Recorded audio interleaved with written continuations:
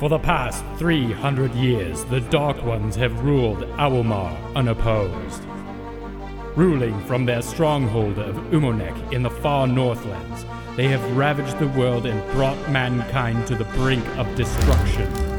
Hiding in small groups spread thinly across the plains of Radar, humans struggle to survive extinction and the ceaseless pursuit of the Dark One's hunters. Human freedom is a distant memory.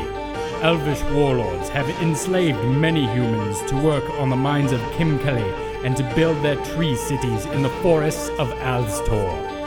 After the last human champion, Rizmeld, made a stand against the Dark Ones on the bridge of Endusky and was crushed by the overwhelming forces of evil, human resistance fell away to nothing.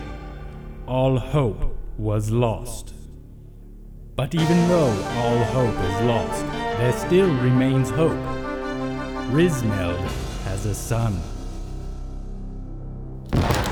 North of the spire of Viagara in Jishya, through the valley where the legendary Battle of Yerzimorn took place, where the mighty warrior Sakin defeated the vile orc king Kimpol.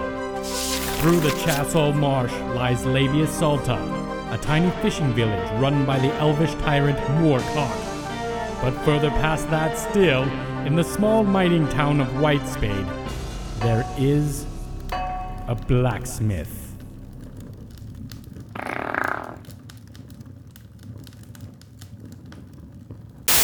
Hey, that dude wasn't black.